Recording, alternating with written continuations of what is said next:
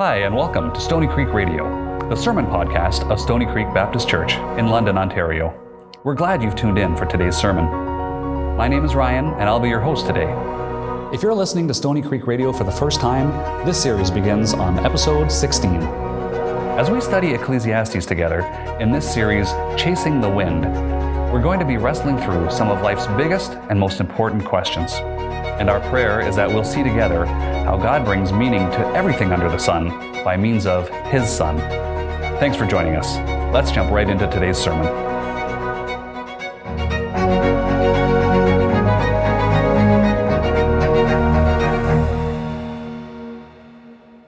Say, hey buddy, it's better for you not to do this.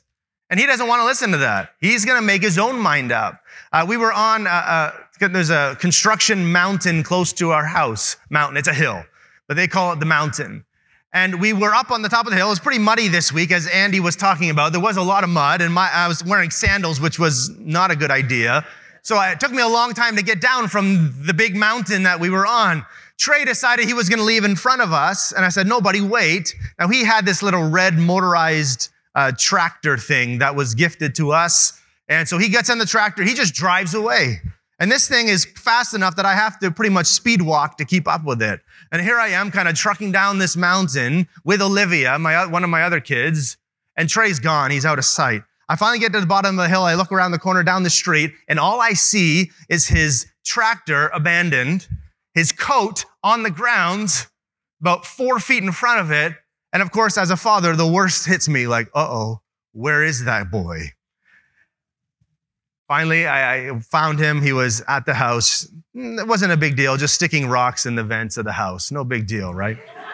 But that's what he was doing. He refused to listen. He didn't want to listen. And it happens so often that, let me tell you 2 more things that happened this week. And I could tell you more in previous weeks, but this is just this week. So that was just a couple of days ago when the weather was nice. It happened again when let's see, which one I want to tell you now? We couldn't find him in the house. Couldn't find him anywhere. And this happens a lot because he just decides, I'm going to do my own thing. He's not going to listen. And he's one of the few kids, he's just not afraid of anything. Some of my other kids are afraid of kind of being away from us. He's not. Couldn't find him in the entire house. Finally, Yvonne goes outside, and there he is in one of the cars, just driving my car, sitting there. The other time I couldn't find him, finally find him underneath the bed with a marker on his hand, coloring, making a masterpiece at the bottom of our mattress. It doesn't matter what I say to Trey. I can say, hey, Trey, it's better for you not to do that. It's better for your own sake, not for you not to run away. It's not safe for you, buddy, as a 4-year-old to be running down the street. I'm wiser than he. And what he doesn't understand yet is I know what's better for him than he knows for himself, at least at this point in his life. I know better for him. He doesn't want to admit that. And so because of that, he pays the consequences. More so, those around him pay the consequences for his deciding that he knows better than someone who's wiser than he. And before I bash Trey too much, I find myself, and we find ourselves so often doing the same thing. That we come to the Word of God and we see one who is perfect in wisdom, who has conveyed to us, this is how your life is best lived. And it makes sense because he is our creator. He designed us in a certain way. And so he knows what's best for us in the way that we live our life. It makes sense. If he created and designed us with certain parts, he would know this is how you flourish. This is how you grow. This is what's best for you. But so often we pay the consequences ourselves, and those around us have to pay them because we refuse to acknowledge that the teaching of the Word of God is far wiser than us. And as we come to Ecclesiastes today, we're going to see Solomon wrestling with these realities that he has been wrestling with over the past first 6 chapters. And we've seen him looking to so many different wells for fulfillment and for meaning and for lasting joy. He's ran to the well of wealth and the well of sex and the well of work or career.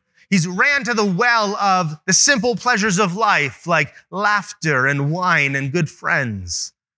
And every time he's run to that well, he's discovered that meaning and satisfaction and lasting happiness is not found in those wells. And so he's been telling us the best response then we can make in light of these realities is to enjoy them. We enjoy these gifts as gifts from God, but not trying to take out of them what God never put into them. God never designed wealth to fulfill us. And yet so often we think, if I just have $1 million, if I just have more money, that longing that I have within myself, that it's going to be satisfied. If I just get married, then that longing I have on the inside is going to be satisfied. Solomon ran to all of these wells and said, it is a vain pursuit to look to those things to find lasting happiness. You can enjoy them as gifts from God, but lasting happiness is not found there. So my title today is, in light of these first 6 chapters, how then shall we live? How then shall we live during our brief earthly time on this earth in light of these realities that he has already spoken about in the first 6 chapters? So how then shall we live during your brief earthly life? If I had a bit more space to have a title, I would call it something like this: your days on earth are few. The world is crooked. Life isn't fair. The pursuits of this world will not bring you lasting happiness. How then shall you live? And that's the shift that we are seeing here in the material in Ecclesiastes, where he now moves into, yes, we enjoy them as gifts, but now what's good for us to devote ourselves to? What's advantageous for us is the word that he is going to use. So I want you to see the end of chapter 6, verses 10 to 12. He poses in there a number of questions that he then answers in chapter 7. So look at chapter 6 together. Verse 10, whatever has come to be has already been named, and it is known what man is, and that he is not able to dispute with one stronger than he. The more words, the more vanity. And what is the advantage to man? For who knows what is good for man while he lives the few days of his vain life, which he passes like a shadow? Or who can tell man what will be after him? So you can see in those verses, there's 3 questions that he mentions. Now, thematically, there's 2 questions. The first question is repeated in 2 different ways. He asks first, what's advantageous for us? In light of all of these things, what's advantageous for us? And then he rewords it and says, what is it? What is good? For who knows what is good for a man while he lives? And don't you love Solomon? While he lives the few days of his vain life. The few days of his vain life, while he lives that which passes like a shadow, what is good for us? And it almost sounds a little bit like he's being a bit of an Eeyore, like maybe he's in a bad space. But what we're going to see is he's going to be sharing with us lessons that he has learned. And I don't think it's Solomon here in a bad space. It's Solomon here reflecting on his life and the pursuits that he's had to then provide for us wisdom for how to live based on what he has learned. So who knows what is good in light of all of these things? And when you look at those, the second question is, for who can tell man what will be after him under the sun? So under the sun, we've talked about before, it's a reference to life on this earth. So those are the 2 questions. Who can tell us what is good for us? And who can tell us what comes after us? And those 2 questions are going to be answered in chapter 7. Verses 1 to 12 answers that first question. Then 13 and 14 answers that second question. Now, the basic answer to that question is, the Sunday school answer to that question is, only God can tell us these things. Only God can tell us what is good for us because God's our creator. Only God can tell us what comes after us because we are limited, we are finite, we cannot see the future. God can. So only God can tell us these things. Now, in terms of what is good for us, it makes sense that God, our creator, the way he's designed us, he can tell us, hey, this is how that longing that you have in your heart, that hole that you have in your heart, that you continually look to different areas to try to fill, but you can't find out how to fill it, does it not make sense that the God who put that longing there is the one to tell you this is how that longing is fulfilled? This is how that hole in your heart is filled. It only makes sense that God can answer and can answer those questions for us. And this is what God does for us in his word. This is God's voice to us. This is God saying to us, hey, I created you to live in relationship with myself. I created you to know lasting peace and joy, not in the things of this world, but in relationship with me. I created you in such a way that you will thrive and flourish together with others when you're together loving one another. When you're together putting the interests of others ahead of yourself. When you're avoiding selfishness.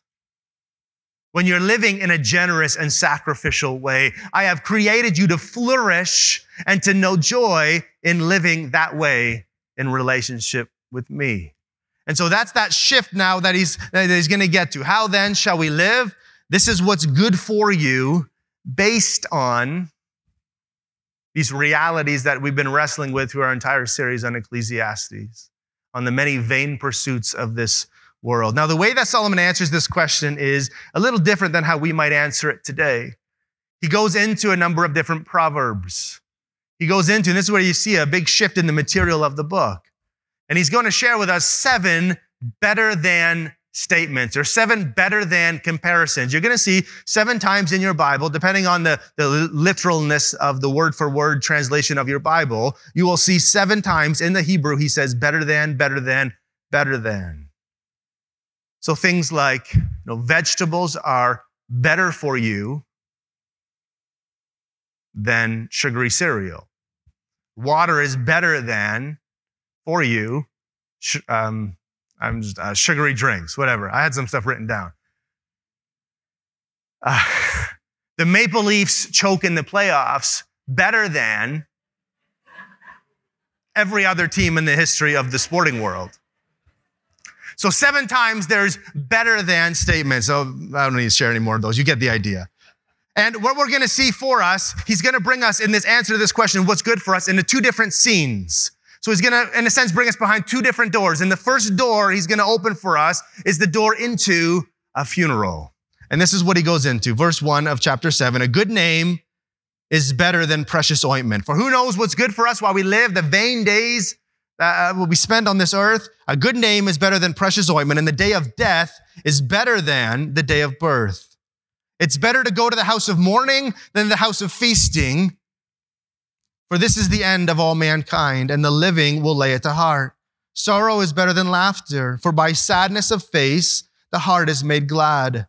The heart of the wise is in the house of mourning, but the heart of fools is in the house of mirth, or the house of laughter, the house of gladness. So these things that he shares with us, it almost sounds counterintuitive, almost sounds very counter to what we would think. I mean, how many of you would rather go to a funeral than go to a big celebration party? Most of us would rather go to some kind of party than to go to a funeral. Why is that? This is what he's going to be wrestling with as we talk about this. And I want you to notice as we kind of study through this, how similar this sounds to Jesus in the Sermon on the Mount, in the Beatitudes. In the Beatitudes where Jesus doesn't say it's the wealthy who are blessed. He doesn't say it's the good-looking who are blessed. He says, who are the ones who are blessed? Those who mourn. Those who are poor in spirit. It's those who are blessed. And Solomon does so in much the same way in what he just shared with us in those 4 verses. And he says to us, it's better for us to be face to face in front of a casket than it is to be face to face in front of a crib. Better is the day of death than the day of life.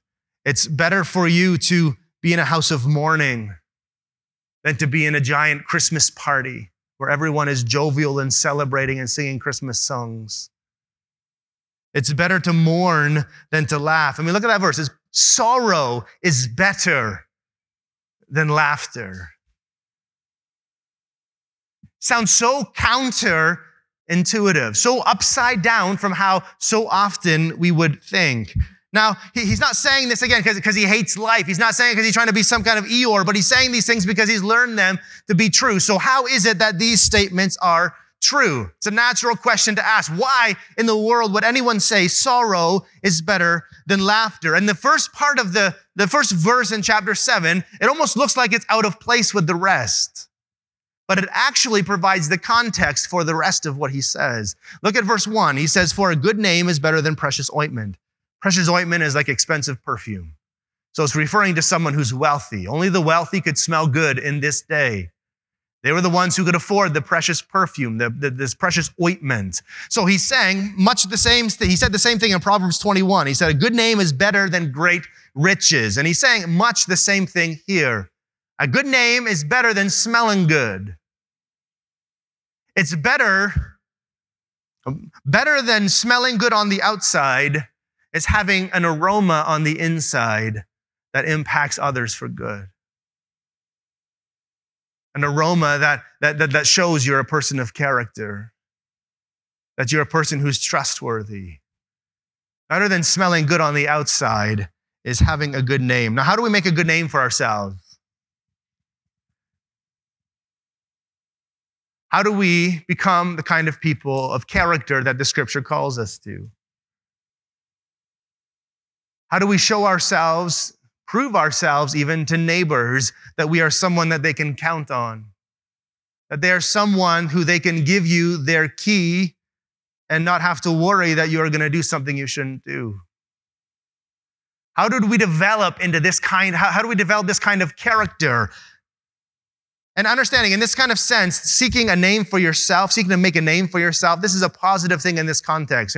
Remember in the Tower of Babel, they're trying to seek a name for themselves, so they build this big tower. And that context suggests that they were trying to make a name for themselves to kind of force God's hand to be famous, and they're doing it for their own benefit. In the context here, it's a good name, meaning a person of character, a person who others can count on, a person who others look to and say, wow, you are like Jesus. I want to be like you. How did we develop into that kind of people?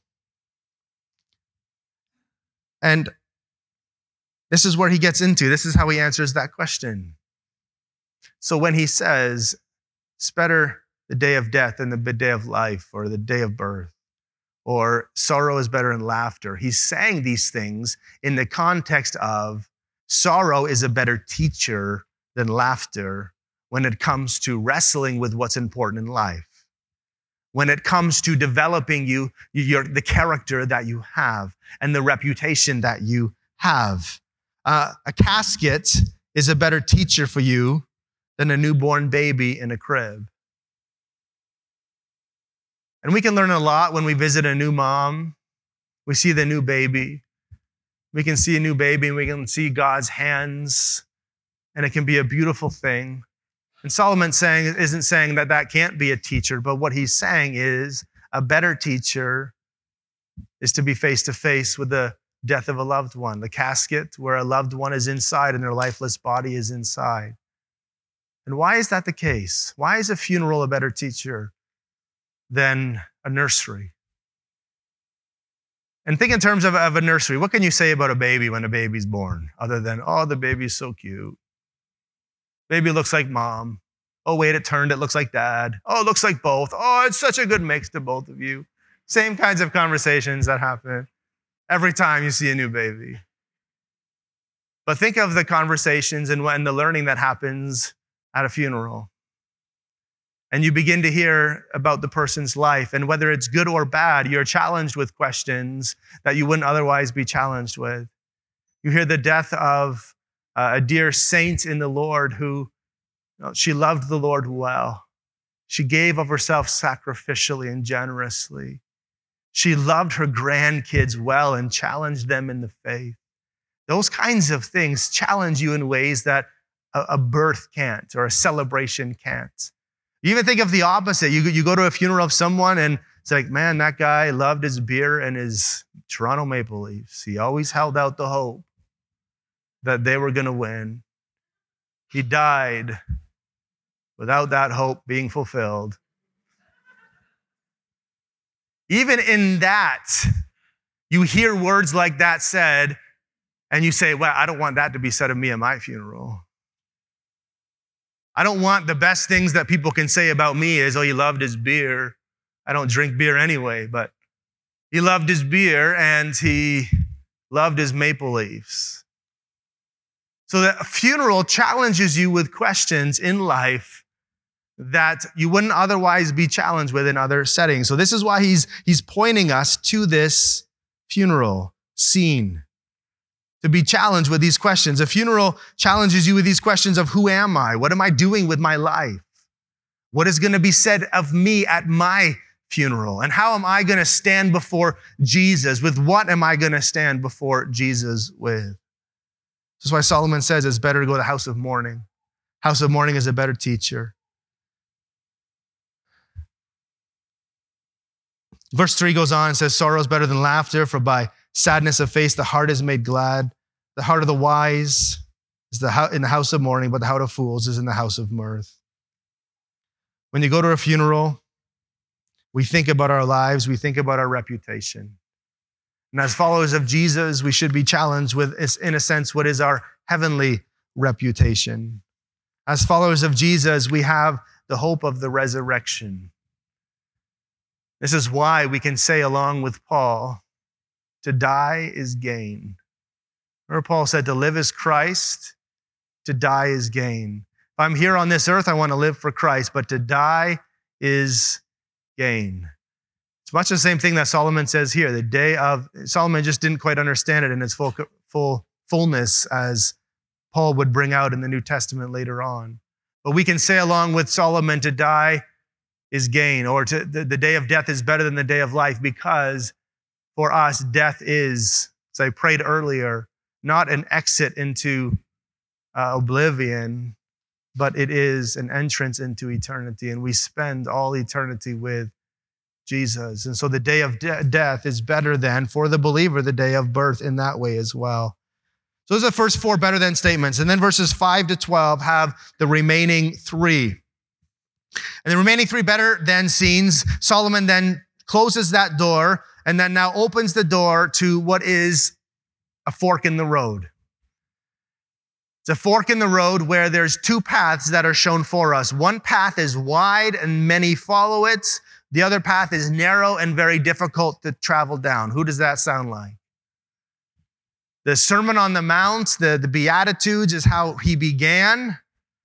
And now this is going to sound a whole lot like how Jesus ends in the Sermon on the Mount. When he gives the choice to his followers, are you going to choose the wide road or are you going to choose the narrow road? Are you going to choose to build your house on the rock, to do the work that's necessary, to dig down deep, to build your house on a foundation that will withstand the storm? Or are you just going to build on the sand that when the storm comes, it's going to just kind of wash away? So we're being presented with two different options here. A fork in the road is essentially where he moves to here. And he's going to tell us the wise choose the hard road. The wise choose the way of wisdom, because even though they know it's hard, they know it's the only road that they take that's going to stand in the end. Just like the house that's built on the rock, the only house that's going to withstand the storm. So the wise choose the hard road, the road less traveled. Verse 5, it's better for a man to hear the rebuke of the wise than to hear the song of fools.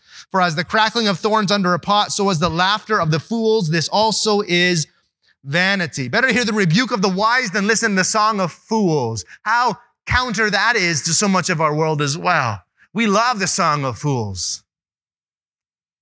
We love just kind of dumbing our consciences, just kind of numbing our consciences by listening to mindless drivel or watching and filling our minds with mindless drivel. Song of fools. Baby, baby, baby, oh. Baby, baby, baby, no. Like, what is that? Or these songs about gummy bears and songs about what foxes say. And we listen to these and we rock out to these and we make dances to these. Unless you think I'm only kind of knocking the songs of today, Song of Fools can also sound like Rockin' Robin, tweet, tweet, tweedly.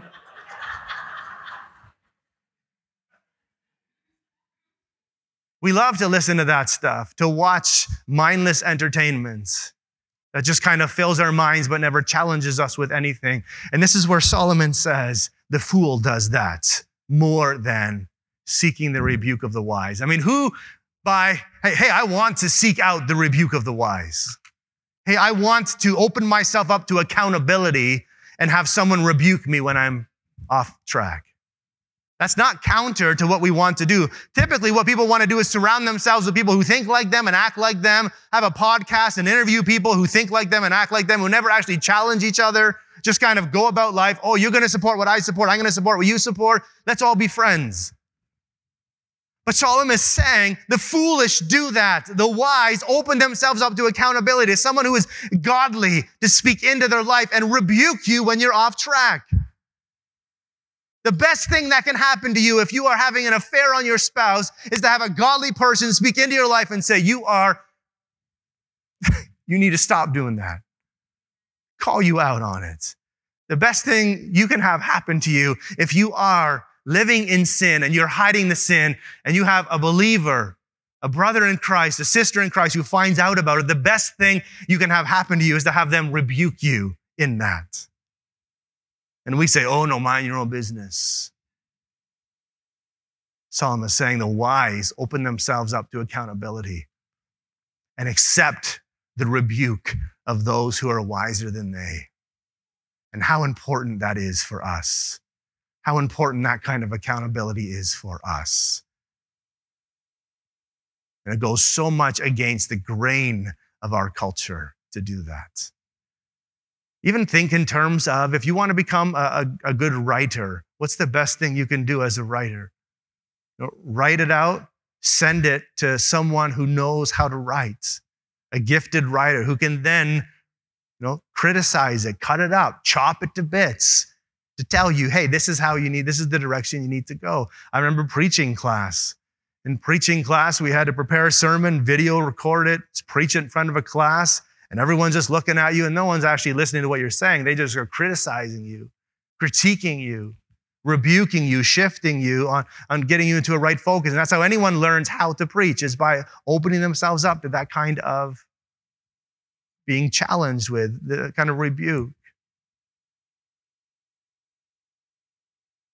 It is wise for us to have that kind of accountability. Even though everything inside of you doesn't want to have that, it's wise for you to seek the rebuke of the wise. Verse 7, surely oppression drives the wise into madness, and a bribe corrupts the heart. Now, it's not entirely clear. This is one of those verses that's really hard to translate. It's possible that he's talking about someone who is doing the oppressing, or it's possible he's talking about someone who is oppressed. Maybe if you're doing the oppressing, oftentimes when someone's oppressing someone else, they kind of become infatuated by it and the money that they can make by oppressing someone else, and it's kind of foolishness that leads them to madness. Or it could be when a person's oppressed by someone else, it leads them to speak or act in ways they wouldn't normally speak or act. And then he goes on to say, a bribe corrupts the heart. A bribe tempts the wise to corruption. And so what he's trying to get at here is something we're going to look at more next week. In a sense, he's talking about the limitations of wisdom. That wisdom is something that is advantageous for us to pursue, but it has its limits. Even a wise person can be drawn astray, can be led astray by oppression, by receiving bribes and those kinds of things. And so we're gonna wrestle with that. Next week, the theme really is the limitations of wisdom, if you look at the next section. So we're gonna wrestle with that a bit deeper at that point. Verse 8 goes on to say, better is the end of a thing.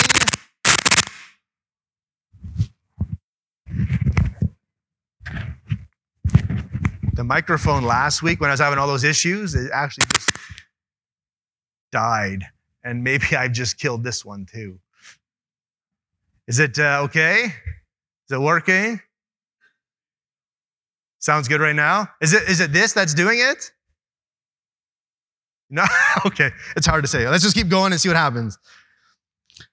Verse 8, he goes on to say, better is the end of a thing than the beginning. Better is the end. It's much easier to start something than it is to finish something. It's much easier to go into a marriage. It's much harder to persevere through it and make it to the end. It's much easier to start college or university. It's much harder to finish it. You don't get the degree until you finish it. So better is the end of a thing than the beginning. And the patient in spirit is better than the proud in spirit. Patience is better than pride. Speaking in terms of waiting on God. Waiting on God is better than you being impatient with, why, God, are you taking so long? I'm going to take the bull by the horns and do it myself. Better to be patient, better to wait on the Lord than to think, hey, God, you're taking too long. I know a better way. I'm going to be like Trey. I'm going to do my own thing and not listen to you. So better is patience than kind of sitting on that pride pedestal. Verse 9, be not quick in your spirit to become angry, for anger lodges in the heart of fools. Guard your temper. Your temper labels you a fool. And it's in response to how do you respond when things don't go your way? When things don't go your way, do you lose your temper? Or do you trust? Are you slow to anger? Verse 10 goes on to say, and just as a bit of a warning, this verse 10 is going to punched me in the gut, maybe punch you in the gut too. Verse 10, say not, why were the former days better than these? For it is not from wisdom that you ask this. I wish things were as they used to be. Back in my day, ice cream was only a nickel. Your paycheck was only 50 cents too, if you forget that. Back in my day, the teenage boys wore their pants above their bum, not below it.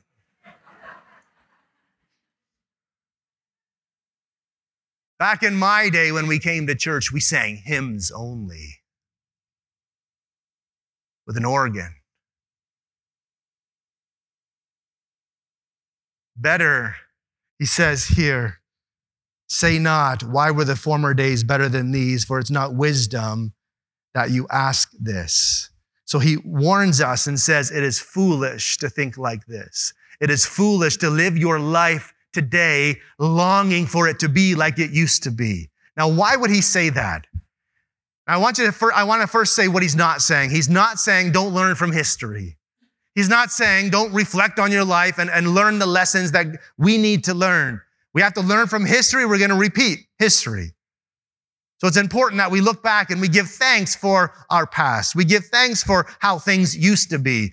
But when we long for them, when we have this desire to return for how things used to be, there's a number of things that happen that Solomon is warning us against. When we start to long for only the days of the past and refuse to live in the present, we're missing the good things that God is doing today. When we're saying, hey, in the good old days, we sang hymns. We're missing out on today the incredible songs that are coming out of gifted, godly believers that we could be singing together. And refusing to appreciate and give thanks to God for this new music that's coming out. When we refuse to live in the present and just long for a return of what is really a glorified, airbrushed view of the past, we miss out on what God is calling us to do in the present and to appreciate and to give thanks for the redemptive work of God through the years. Every age has its own challenges. Every age has its own blessings. We cannot deal with or even deal with the challenges of this age by pining for an old age. So he says to us, it is foolish to live your life today longing for a return for how things used to be. Verse 11 goes on, says, wisdom is good with an inheritance, an advantage to those who seek the Son. For the protection of wisdom is like the protection of money, and the advantage of knowledge is that wisdom preserves the life of him who has it. In other words, he's saying, wisdom is good, it has value, but it also has its limitations. He compares wisdom to money here. And think in terms of having a rainy day fund. And I've heard financial advisors say you should have $10,000 put away as a rainy day fund. And that offers you some protection, right? The reality of that is if something happens, the roof has a big leak, you have that rainy day fund, that money put aside where you can deal with that issue without a lot of trouble. And he says wisdom is much the same way. Wisdom has its advantages. Wisdom is like money in that sense. But wisdom, like money, also has its limitations. And he's going to, again, deal with that in a lot greater way next week. Verse 13 is the answer now to that second question. Who can tell us what comes next? Verse 13, consider the work of God. Who can make straight what has been made crooked? In the day of prosperity, be joyful. In the day of adversity, consider God has made the one as well as the other, so that man may not find out anything that will be after him. So God has created us in this limited capacity. There are things that we will never understand about God. There's questions that we are always going to have because we are limited in our understanding. So this kind of question he throws out, who can tell us what comes next? The answer is only God can. So therefore we run to God, but we run to God not for answers. We run to God for shelter under his sovereignty. But when we see that there is a God who is at work in this world, who's making straight that which has been made crooked, when we see there's a God in this world who is working in such a way to bring that which is bad into something that is good, then we can rest in him and know that there is a good God who is sovereign and who is in control of all things. Think of the examples we see in the scriptures of that happening, of someone like Joseph, his brothers selling him into slavery. That's something that is very bad. And yet God used that for great good for the entire people of God. Or the best example of that in all the scriptures is the example of Jesus. Jesus was murdered on a cross. And yet God would use the murder of Jesus on the cross to bring about the greatest possible good this world could ever know. That he would die in our place for our sin, that we can be reconciled to God in relationship, that we can be raised to life with him and enjoy eternal life forever and ever and ever. And God accomplished that for us through the murder of his son. We have a God in this world. This God that we serve is sovereign. He is making straight that which is crooked. He's bringing about his redemptive purposes in this world. And what that allows us to do is to say, listen, I don't know what's going on. I can't explain what's going on. I can't know all there is to know of what God is doing in this world. I can't know the future, but I know the God who does know the future. I know the God who does hold the future, and I can rest in that.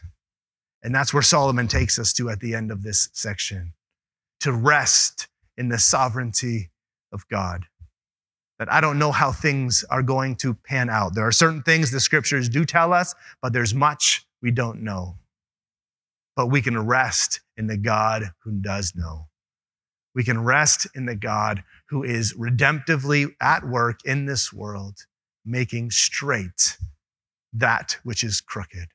And I don't know about you, but in the face of the realities of this world in which we are living in today and what is on the news every night at 10 o'clock when I turn it on, I take great hope and great heart in knowing that there's the God that I serve, the God of the scriptures, is the God who is sovereign over it all and who is at work in the midst of it all, bringing about his redemptive purposes in this world.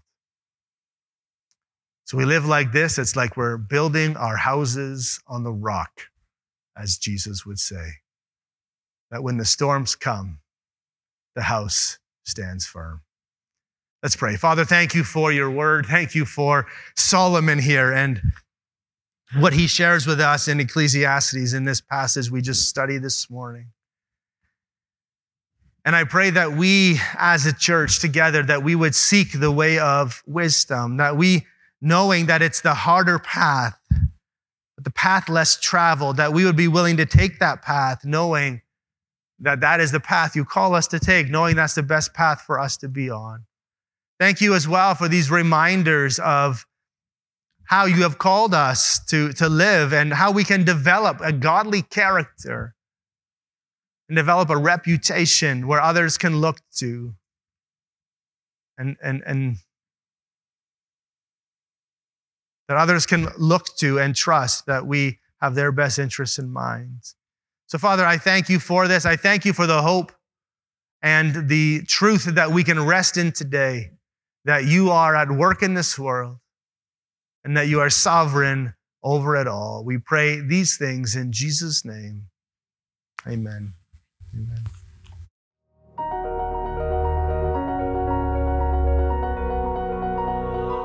Thank you so much for listening. If you've been encouraged by our time today in God's Word, we'd love for you to connect with us on social media and let us know.